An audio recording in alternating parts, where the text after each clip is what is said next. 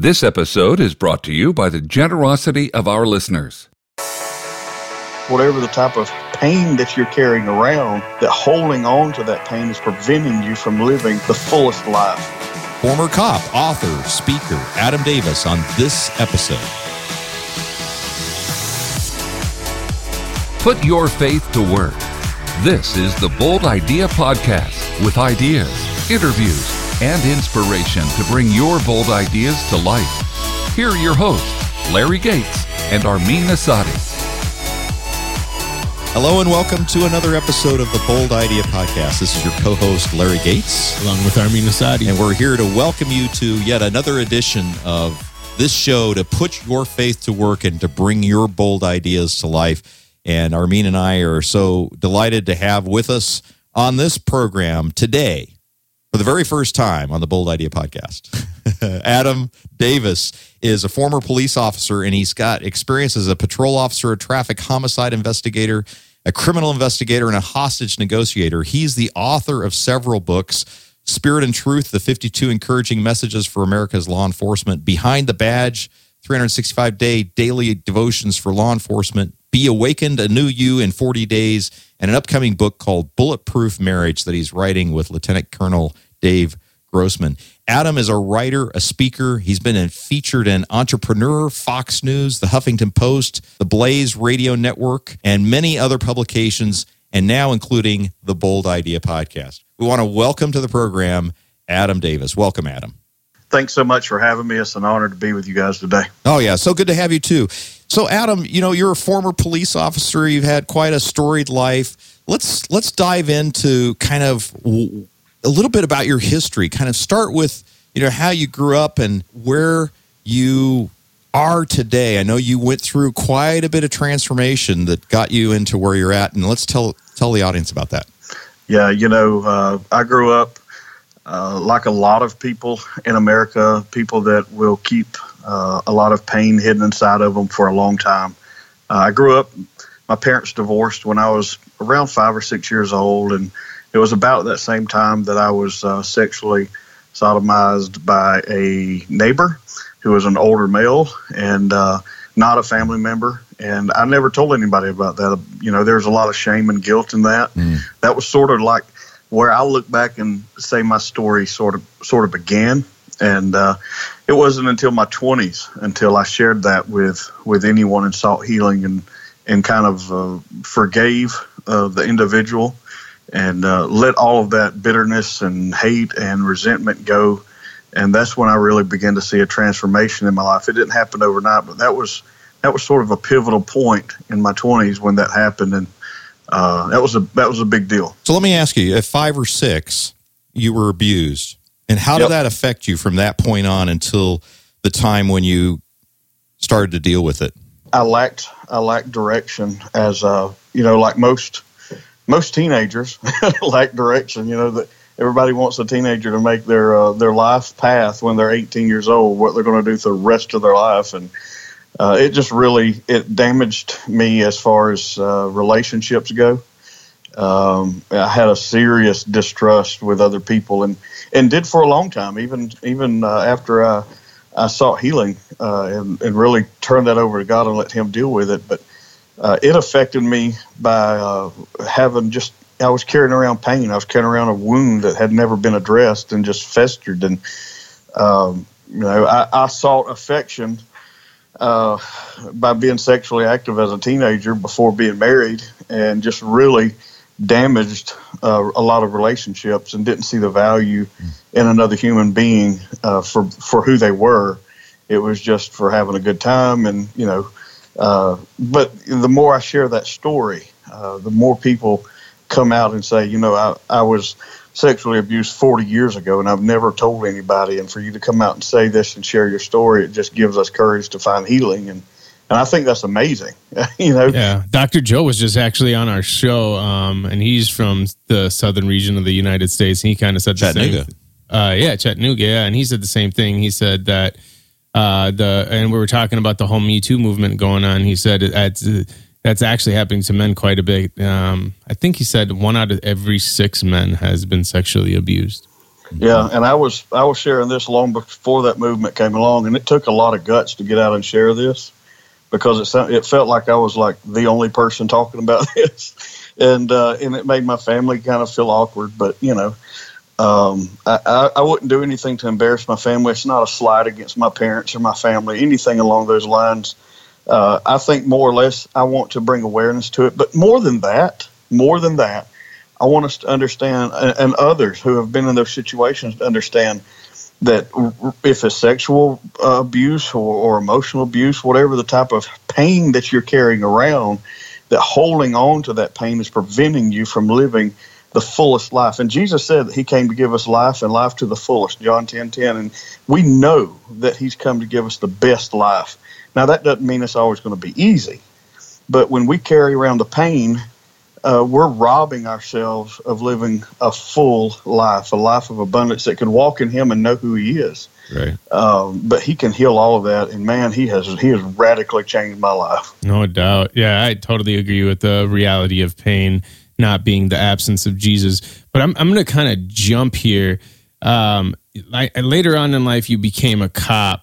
And I'm kind of curious, how did your pain and your shame and all the things that you dealt with from being a victim, how did that leak into the way you were a law enforcement officer and the way that you treated people that you may have seen as predators? For one, it helped me to, I think I had a different perspective.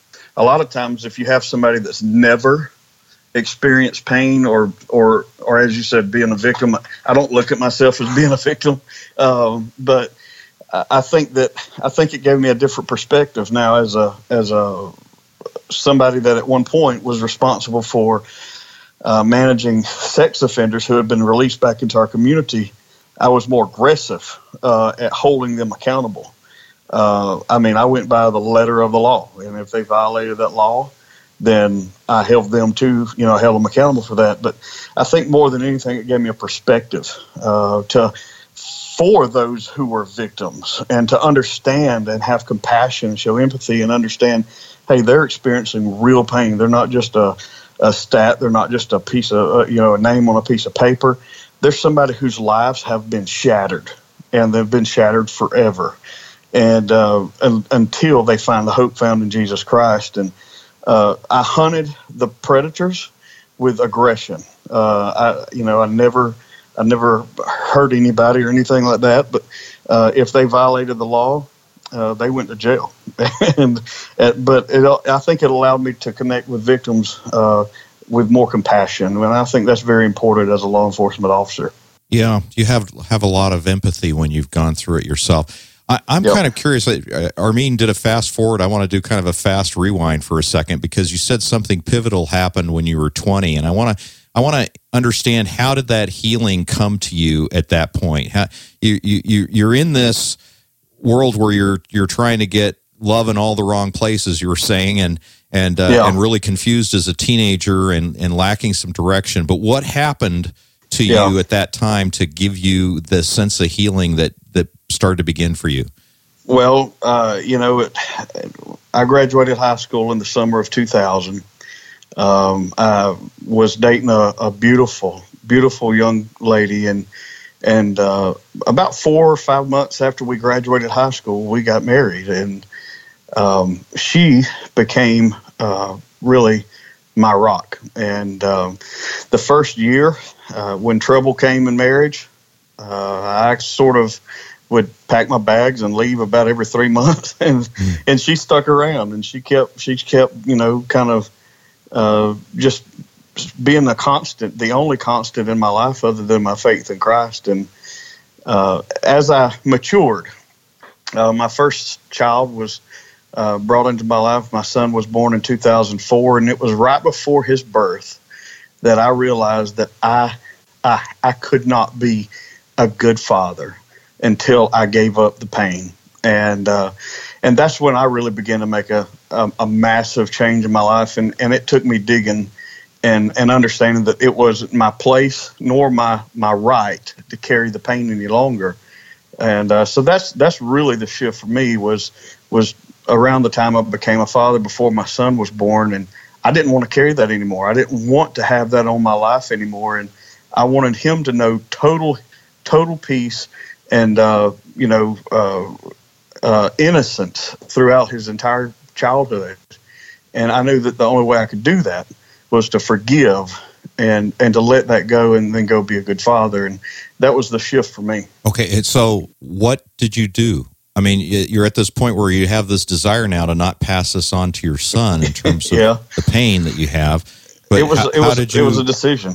It was just a decision. There was no magical steps for me. It was just something that I was by myself. I wasn't with a pastor or a preacher. I wasn't at the altar anywhere. It was, a matter of fact, I believe I was standing outside of my home and I looked up to heaven and I said, God, I can't carry this anymore. If you'll take it from me, I don't want it, and I want you to have it because I know you will take my burdens, and I know you'll take this pain, and if you'll heal me, I'll surrender this to you, and I'll no longer hold this hatred in my heart if you'll help me. And it was, it had been on me long enough, and it was time. And from that moment on, it was just a kind of a daily progression to, it took years to get to the point to where I could share the story outside of telling my family or talking to God about it. But that was the first step. Yeah, and that's great. And you know what I like about that, Adam, is that you didn't need a mountaintop experience to have a deep, enriching experience and conversation with God about it. It wasn't, you weren't caught up in the emotion that's generated by someone else. It was just a very intimate time with you and the Lord. But tell me, you mentioned earlier that when you hold on to the pain, it keeps you from living the best life you lived. So how has that process of letting go released you to doing some things that you hadn't thought you would be able to do or maybe never even dreamed of, but you would not have been able to do those things had you still held the pain? Yeah, trauma has a way of kind of either shoving you down into an emotional grave, or it can cause you to perform at the highest level, almost superhuman at times, because you're trying to overcompensate for bearing the burdens that a human is not meant to bear. And that's often the case. So what happened for me was, fast forward, got into law enforcement around 2009, and my career took off. I mean, I went from night shift to day shift. I worked high crime areas, became a traffic homicide investigator, eventually became a criminal investigator, hostage negotiator, did all these things. And during that time, seeing all the pain around me, even after having my own one-on-one experience, I had layers of pain and layers of hurt in my life. And so one of the constants, one of the central themes, there's a couple of central themes, if you will, in my life, but one of those is my breakthroughs or my transformations weren't a mountaintop experience. I found my transformations were one-on-one time, seeking God and seeking His direction, seeking His healing through His Word and prayer and worship. And I think that's really, really important for us to know that it doesn't have to be a mountaintop experience. So what it did was it led me to be a law enforcement officer. That was where God called me for a season, and here we are now. So I left in 2015, and I think that just speaks volumes to what happens when we spend time with Him and seek Him and seek His healing and His direction, as opposed to trying to do it ourselves or seek it from a mountaintop experience. I'm curious because earlier we're talking about the impact that your pain had on the way that you dealt with people who were victimized, but you said you became a negotiator. And typically, from my understanding of what it takes to be a good negotiator, is you have to figure out a way to empathize with the person that you're negotiating with. So how did all that work out together? Well, I can tell you a semi-humorous quick story was when I was in the FBI hostage negotiator school. We had a live scenario where a private first class had taken a sergeant hostage and had a gun to him and was threatening to kill him for whatever reason. And And so I went in and I'm negotiating with the guy who's got the gun and got the hostage. And so I talked to him for 2 or 3 minutes. And then I called for a sniper shot to take him out. And they said, no, you're supposed to talk to him longer than that. Your job is to talk him out. I said, this guy's Be done idiot. with this guy. Let's say we're done. I'm done with him. Move on. I think that it caused me to strive to think like they thought. And when you understand how the enemy operates, because it's not a human being, it's the enemy. We battle against principalities and powers. We're not dealing flesh on flesh, although he does use people. And I understood that it took me to understand the enemy's strategy and what he's doing to destroy the lives of innocent people. And so then you get in the mind of human beings and predators and people that are just broken, man. They're just hurt. They need hope, and they don't need a cotton candy message. They need to know that the love of God is real and can radically change you. So, but in those moments, it was about understanding their motive and understanding who they were and what they were trying to do and why they were doing it, and then tying a hook back to what really do they value in life that we can use to pull them away from that situation. And, I think it served as a great benefit. I think that my past was an asset in the moments of conflict, only because I surrendered it to God. Love it. So you sound like a person who's never wasted your pain. You sound like a person who's actually used your pain, leveraged your pain to make impact, to empathize, to build, to negotiate, to do all these things. So you've actually used your pain to help people, if I were to summarize it. So yep. I imagine now that you're in the world of ministry, you're probably getting a lot more broken people coming to you than the days of law enforcement. Oh man! Yeah. How do you even figure out a way to inspire people that are as broken as they probably are coming to you? I don't think it's. I don't seek to inspire. Really, I mean, I get what you're saying, but I don't really. It's not my desire to inspire people. My desire is to feel their pain, and when we know the heart of the Father, we understand how His heart breaks for humanity. There's so many injustices in our world. How can we pick one and value it over another? And it all goes back to the heart of the Father. And so when we get close to the heart of the Father, we feel a deep soul pain, a longing for healing. And so it's really just listening to what the other person's saying and listening to the hurt and understanding the value of a human being, of a human life, that every single life is worth more than we could imagine. There's not a dollar amount you could put on it. So what I try to do is I just listen to their pain and remember the moments of my darkest hours, the moments when I felt totally worthless, the moments I felt like I had no purpose, and the moments when I felt like everybody around me had abandoned me. And I remember that feeling, and I use those things and those emotions to know that there's other people out there. I'm not the only one who's ever been through it. So I take the answer that I found to those things and I speak it, because when you speak His word, it speaks life and it brings healing. And so, in 2015 when I left, I left because I'd written a book, but I also had a business I'd been doing on the side quietly to take care of my family. We homeschool our 3 kids, and of course I was working law enforcement, but my business had exploded. It had just taken off wildly. And I don't advertise my business. I don't talk about my business hardly ever. And, and at that time, I had not told anybody about it. And word had just kind of spread organically. And since then, the business funds the ministry opportunity, so I don't have to beg for money.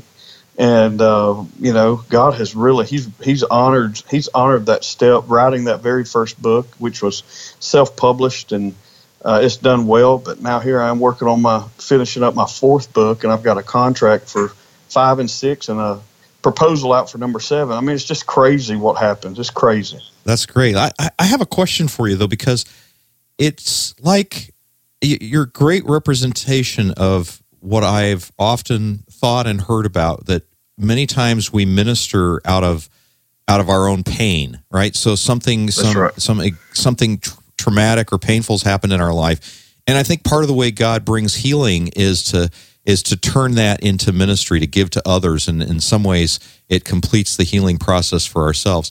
So when you were as a police officer, did you find that your peers, your contemporaries, were they also dealing with their own kind of wounds and perhaps demons in their life? Did you find that they maybe entered into that because of that? There were some, but I'll say to this day that I think that I probably stuck out like a sore thumb, just because of really my personality. I did my job and I did it well. I've got records to prove I did it well, and you can ask many law enforcement officers who will tell you I did a great job. But at the same time, we're not. We trust each other in law enforcement, but we're not going to expose our brokenness to each other. Oh, okay. So you were an anomaly because you were transparent about the pain that you'd experienced. Yeah, and so that makes everybody else kind of look at you, not just even in law enforcement, but other men in general. They look at you and say, what is wrong with you? Right. You're not supposed to talk about stuff like, you're not supposed to tell people that you contemplated suicide. You're not supposed to tell people that you were sexually assaulted. You're not supposed to tell. And I'm like, that's the problem with the world. Yeah. If we would talk about it more people would be healed and more people would be set free. And so I'm willing to risk it all, because I've had men and women call me and say, I was planning on taking my life on this day, and you spoke whatever I said, and it set them free. Mm. And that's worth it for me. Yeah, amen. And that's I'm never letting up. No, I applaud you for that. Just be authentic in who you are and what God has brought you through as a testimony to His own grace. Absolutely. This is the Bold Idea Podcast. Well, Armin, this is probably a good time to take a pause from this episode and thank our listeners who've supported the Bold Idea Podcast. You are the reason we exist. This is a non-profit. That means we don't make profit off of doing this. This costs money. So if you're the people out there that are supporting us and donating to us, you're the reason that we've been able to do this for over a year. And we'd love to be able to do this for another year or two and bring on more amazing guests. So we would love your support. If you feel so led, just go to boldideapodcast.com/donate. And thank you again.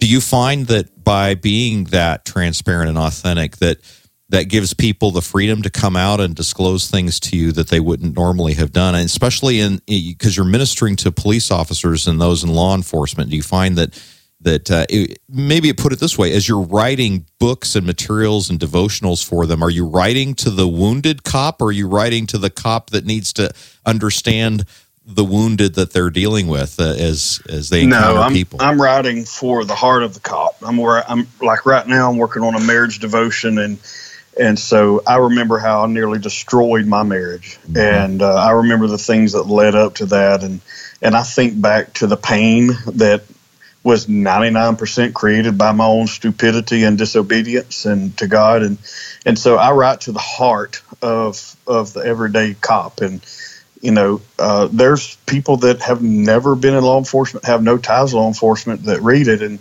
they're blessed by it. But I write to the heart of broken men and women, people that are secretly suffering, silently suffering.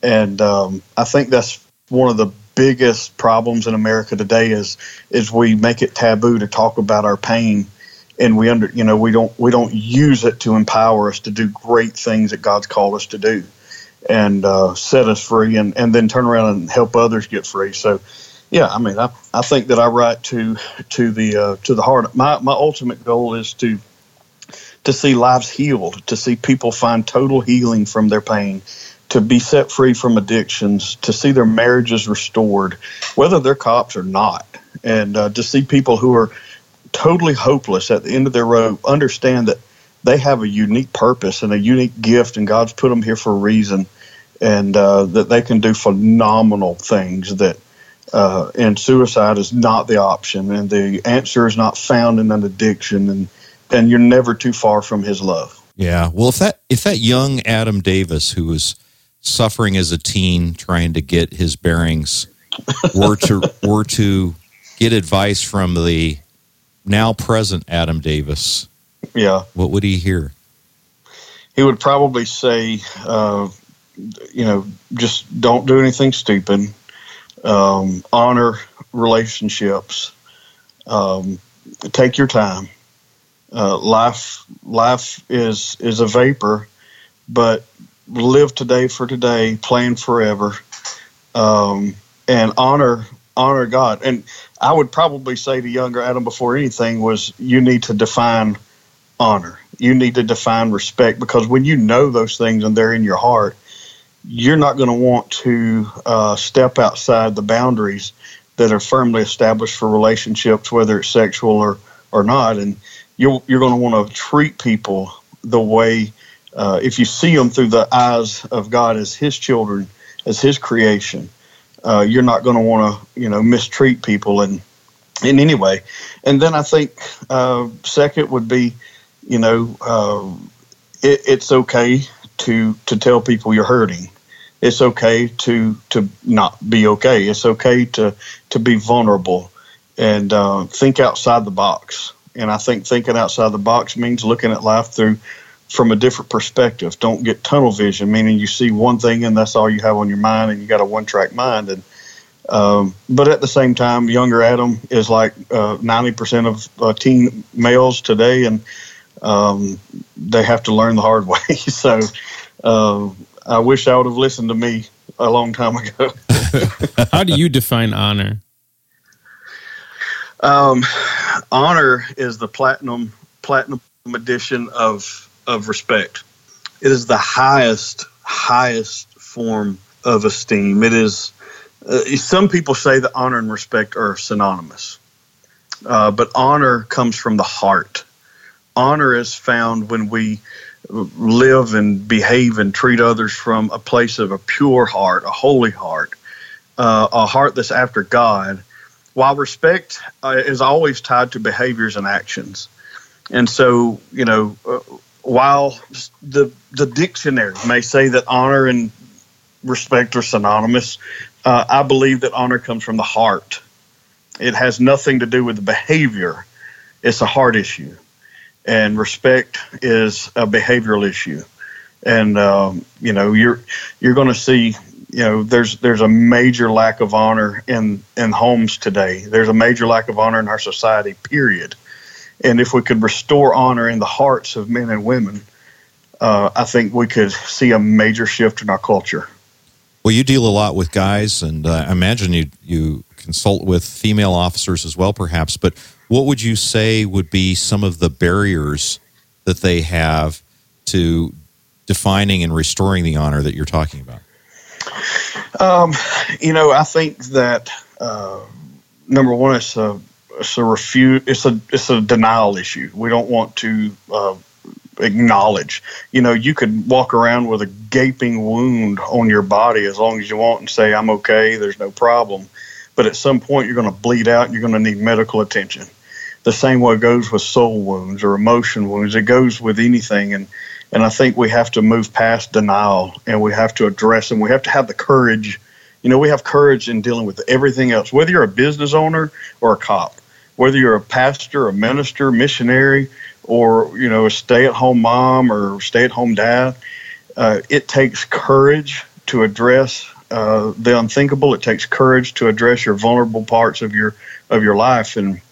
And when we have the courage to address those things, then we can find that God has given us a pathway to restoring honor, because when we get close to his heart, he reveals that he has a heart of honor, and he'll restore that in our life. And so I think that's the biggest thing is denial, and really not wanting to understand that there are wounds and we need to deal with them. Mm-hmm. No, so good. So you've written a book recently called Behind the Badge, 365 Daily Devotions for Law Enforcement. Talk about that book for a minute. Yeah, law enforcement officers have, a ton of gear. Their cars are often loaded down with gear. Their closets at home are full of gear. And, they wear about 35, 36 pounds of gear every day they're on the streets. And they've got bulletproof vests, Kevlar, and belts with all the tools on them.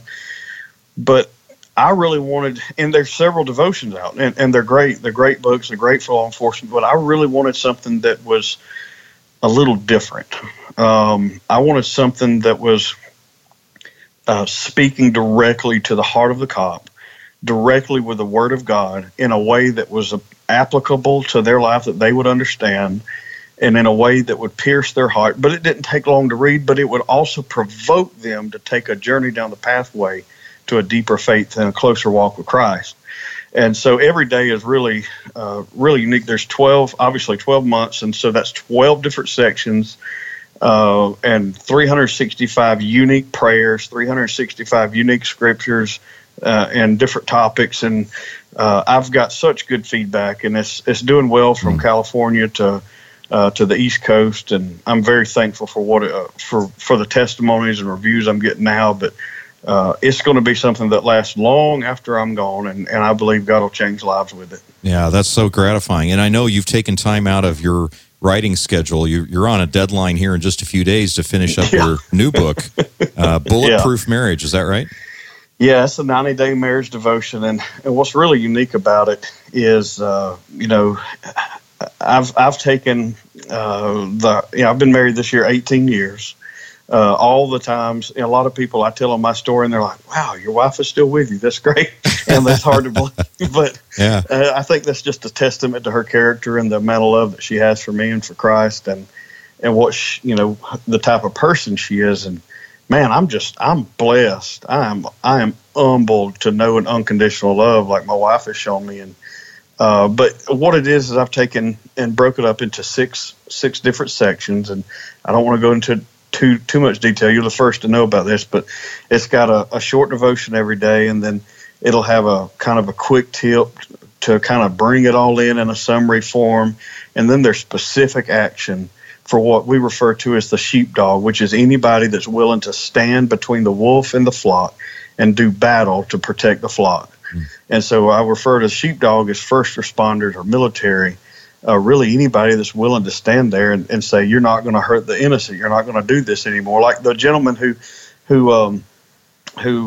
took the gun from the shooter, from the murderer at the Tennessee shooting at the Waffle House. Mm-hmm. He wasn't law enforcement. He wasn't military. He was a sheepdog. He stood in the middle and said, this isn't going to continue. Yeah. So what it does, I've got specific action for the sheepdog, and then specific action for the spouse, and then it ends it up with a prayer, and then there's an applicable scripture there. And it's been one of the most challenging things I've written, only because it causes me to look back into my heart and look at me as a husband. And it's improved me as a husband, and it's caused me to really become more intentional in the things I'm doing. Not that we have a bad marriage, but we've probably got a better marriage now than we've ever got. But man, it is going to absolutely rock this world when it launches in January, because there's nothing like this 90-day devotion available. And I don't say that because I'm writing it. I'm saying it because the Spirit of God is all over this thing. Oh, that's great. And it's going to be really good. It's filled with stories. Like the first part of the devotion will be a story where I've changed names and likeness and all this stuff. And I'm sharing stories from military marriages, from law enforcement, firefighters, and from other marriages where I've taken and I've applied these concepts, these principles to bring them to life. And people are going to read it and say, that sounds just like me. That's great. And so it'll show you a way out. That's good. And there's nothing like writing a book that really kind of dives in and causes you to have to stir up your own stuff and take a look in the mirror as well. So how can our listeners learn more about you, Adam? Yeah, I encourage you to go to my website, www.theadamdavis.com. I'm on Facebook, The Official Adam Davis, and those are my two primary loitering spots. So I'd love to meet with you. We'll have links to those in our show notes as well. But sounds good. Let me ask you this final question: what's your next bold idea? My next bold idea is to affect the culture of families by addressing the violence that comes through the home and media and applying spiritual concepts to purifying the family. Yeah, we can join you and applaud you in that. Well, Adam, so glad to have you on the program. Thanks for being with us. Oh, my pleasure. Thank you so much for having me. You got it. Well, I mean, that was Adam Davis. Yes, the Adam Davis.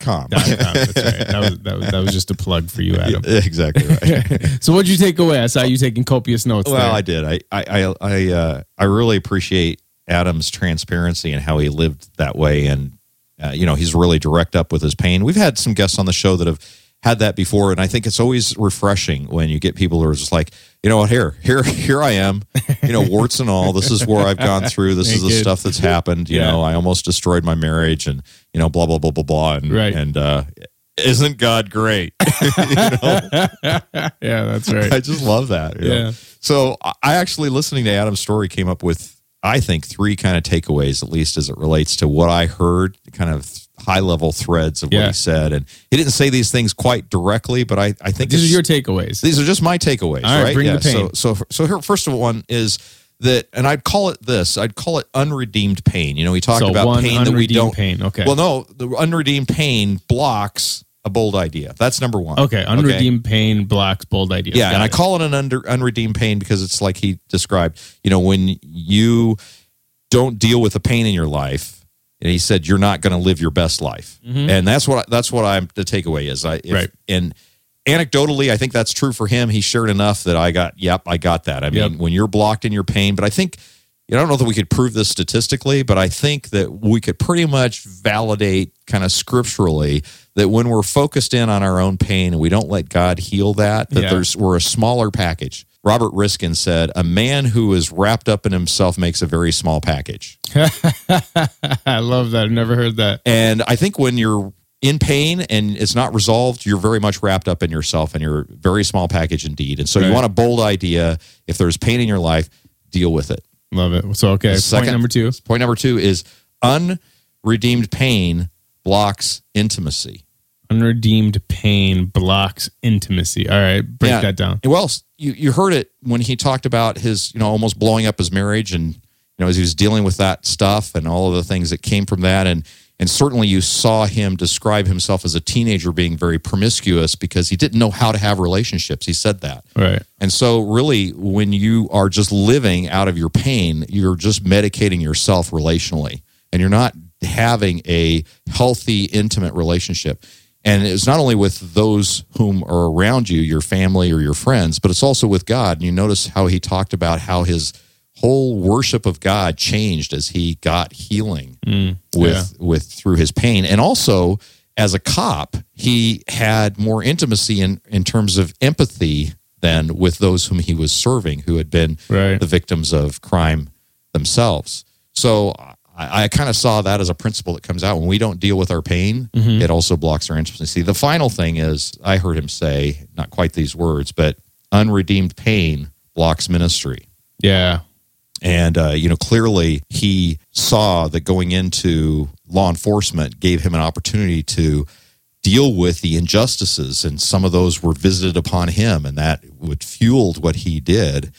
And now he's taken that and said, okay, well, I've been in the law enforcement. I understand that context, and I know these people need some encouragement. They need some training. They need some equipping. They need to deal with some of these issues themselves. And so he's writing in his ministry now and serving in that way. Yeah. I just thought that was a beautiful thing, that how God takes the pain in somebody's life and puts a ministry in its place. Right. Yeah. I mean, I think if there's any one of those points that really strikes a chord for me, it's that third one, because I mean, not just me, but I think we've all experienced being in American Christianity, pastors falling hard. Oh, yeah. And it's always been pretty much unnecessary and incredibly avoidable.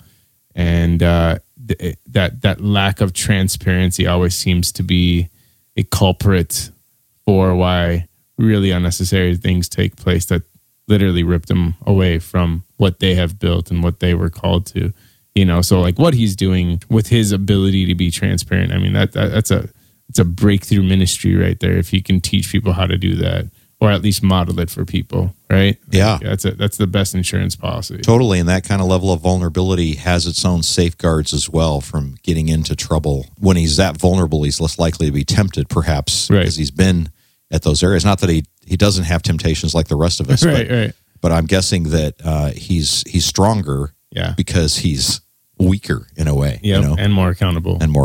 Yeah, I mean, I'll end on this note, but Brene Brown, the top and foremost thought leader on the topic of shame and vulnerability, she says shame requires three things, and those three ingredients are secrecy, silence, and judgment. And if you have secrecy, silence, and judgment, then what you're doing is really not dealing with the issue.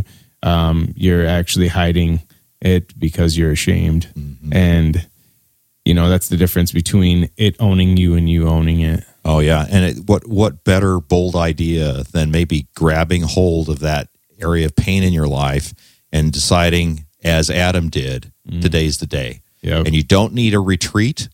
You don't need a mountaintop experience. Yeah. You just need what he did, which was a decision. That's right. So today may be that day if you're holding that kind of pain in your own life and it's keeping you from a bold idea, it's keeping you from intimacy, it's keeping you from ministry. Now is the time to act. Well, we'd love to have you comment on this show. We'd love to hear what your thoughts are. And go to boldideapodcast.com/67. Leave us a comment there or visit our show line at 612-568-IDEA. Leave us a call at 612-568-4332. So this is Larry Gates. And Armin Asadi. And we just love that you joined us today. Thank you again for that, and we'll see you next week. You've been listening to the Bold Idea Podcast. To get our show notes sent to your inbox, visit boldideapodcast.com.